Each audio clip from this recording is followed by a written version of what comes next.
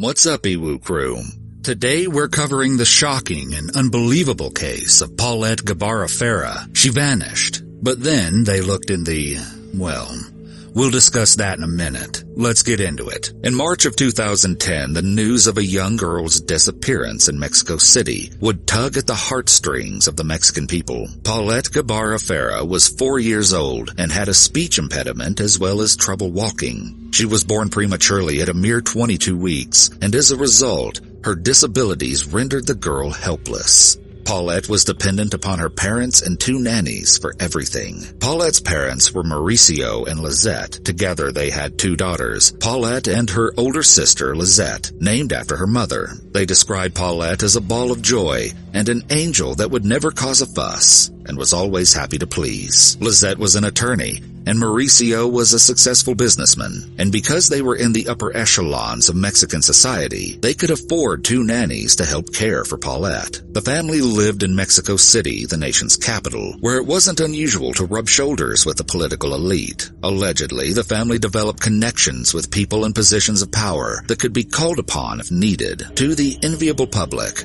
the Gebara Farahs appear to have all the makings of a happy family. They lived in a luxury condominium in the notable Interlomas neighborhood, maintained a multi-person caretaker staff, and both had prestigious careers. But what the public couldn't see was a reportedly troubled marriage and a businessman dealing with the downturning economy after the Great Recession.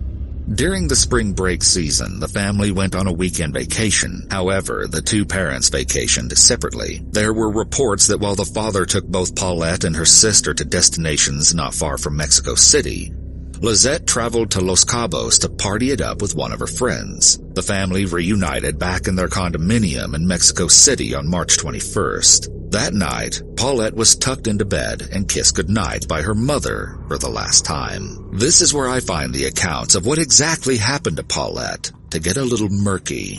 On the morning of March 22nd, Erica, one of the nannies, wakes up Paulette's sister to get her ready for school. Erica then walks her down to the front of the building, where Lizette Jr. catches her school bus. The nanny then goes back inside to wake up Paulette to get her ready for the day. But when Erica enters Paulette's room, she is nowhere to be found.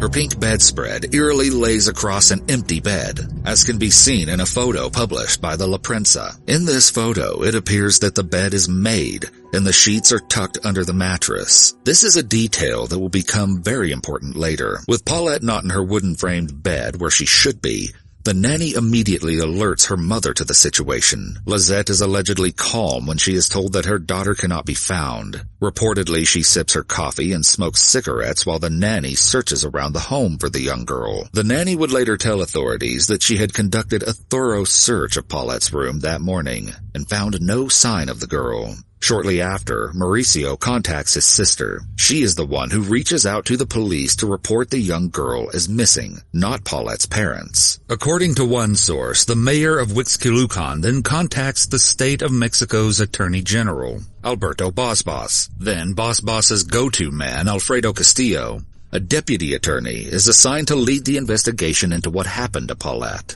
I thought this detail was odd, as it was assumed that Paulette had been kidnapped. Why wasn't the head of an anti-kidnapping investigation leading the inquiry into her disappearance instead? That aside, investigators showed up at the house and confirmed that they didn't find any evidence of forced entry.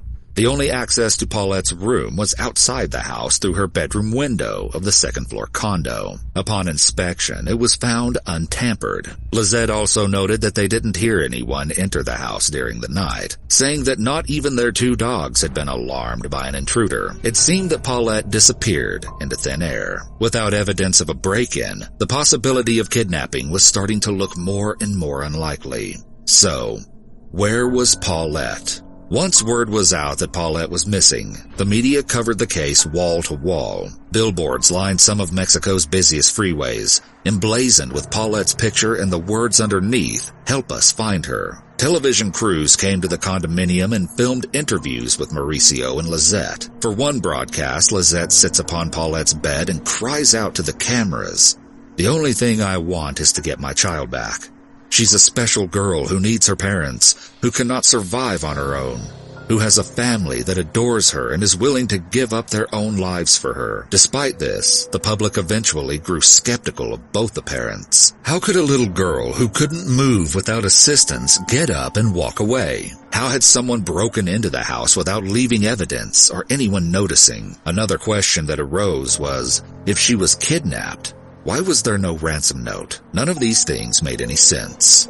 Under the order of Alfredo Castillo, the investigators took somewhat peculiar measures during the inspection of the home. The bedroom was not treated like a secure crime scene as we may expect. Castillo drastically narrowed the scope of investigators by only allowing a few photos to be taken of the bedroom, and questioning of the parents was quelled because, as he said, they were in mourning. Do you think the odd approach to this investigation could be due to incompetence or corruption? Hundreds of people traversed through the apartment, in and out of Paulette's room, and reportedly destroyed any chance of recovering possible evidence. Search dogs were brought into the room, but supposedly couldn't detect any sign of the girl. Boss, the Attorney General, reportedly sent his bodyguard into the apartment to pick up the bedspread. Apparently, it was taken to have the dogs sniff it to get a better source of Paulette's scent. As days passed by with no sign of Paulette, police began to notice that Mauricio and Lizette's stories weren't adding up, as both told different accounts of what had happened leading up to the disappearance. They were sent off to a hotel where they were ordered to stay put,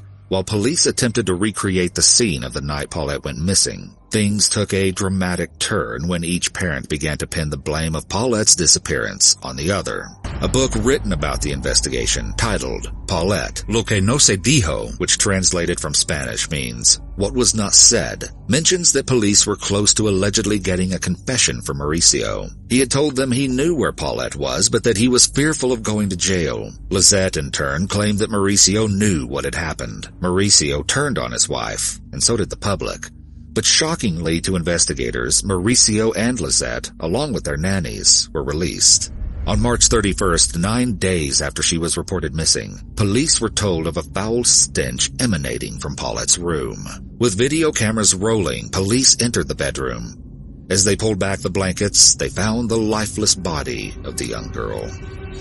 In a photo provided by the Attorney General, you can see how she was wedged between the front of the mattress and the wooden beams that made up her bed frame. It was explained that during the night Paulette went missing, she must have shimmied her way down the mattress to the front of her bed, became entangled in her bed sheets, and got stuck within the bed frame, where she died of asphyxiation. At least this was the official story. Police would rule the death accidental. The people of Mexico couldn't believe it. How could all of those people who had been in and out of the bedroom not have discovered Paulette in those 9 days? When her body was discovered in the video recording, one officer could be heard saying her body appeared badly beaten. They also pulled away what appeared to be blood-stained sheets.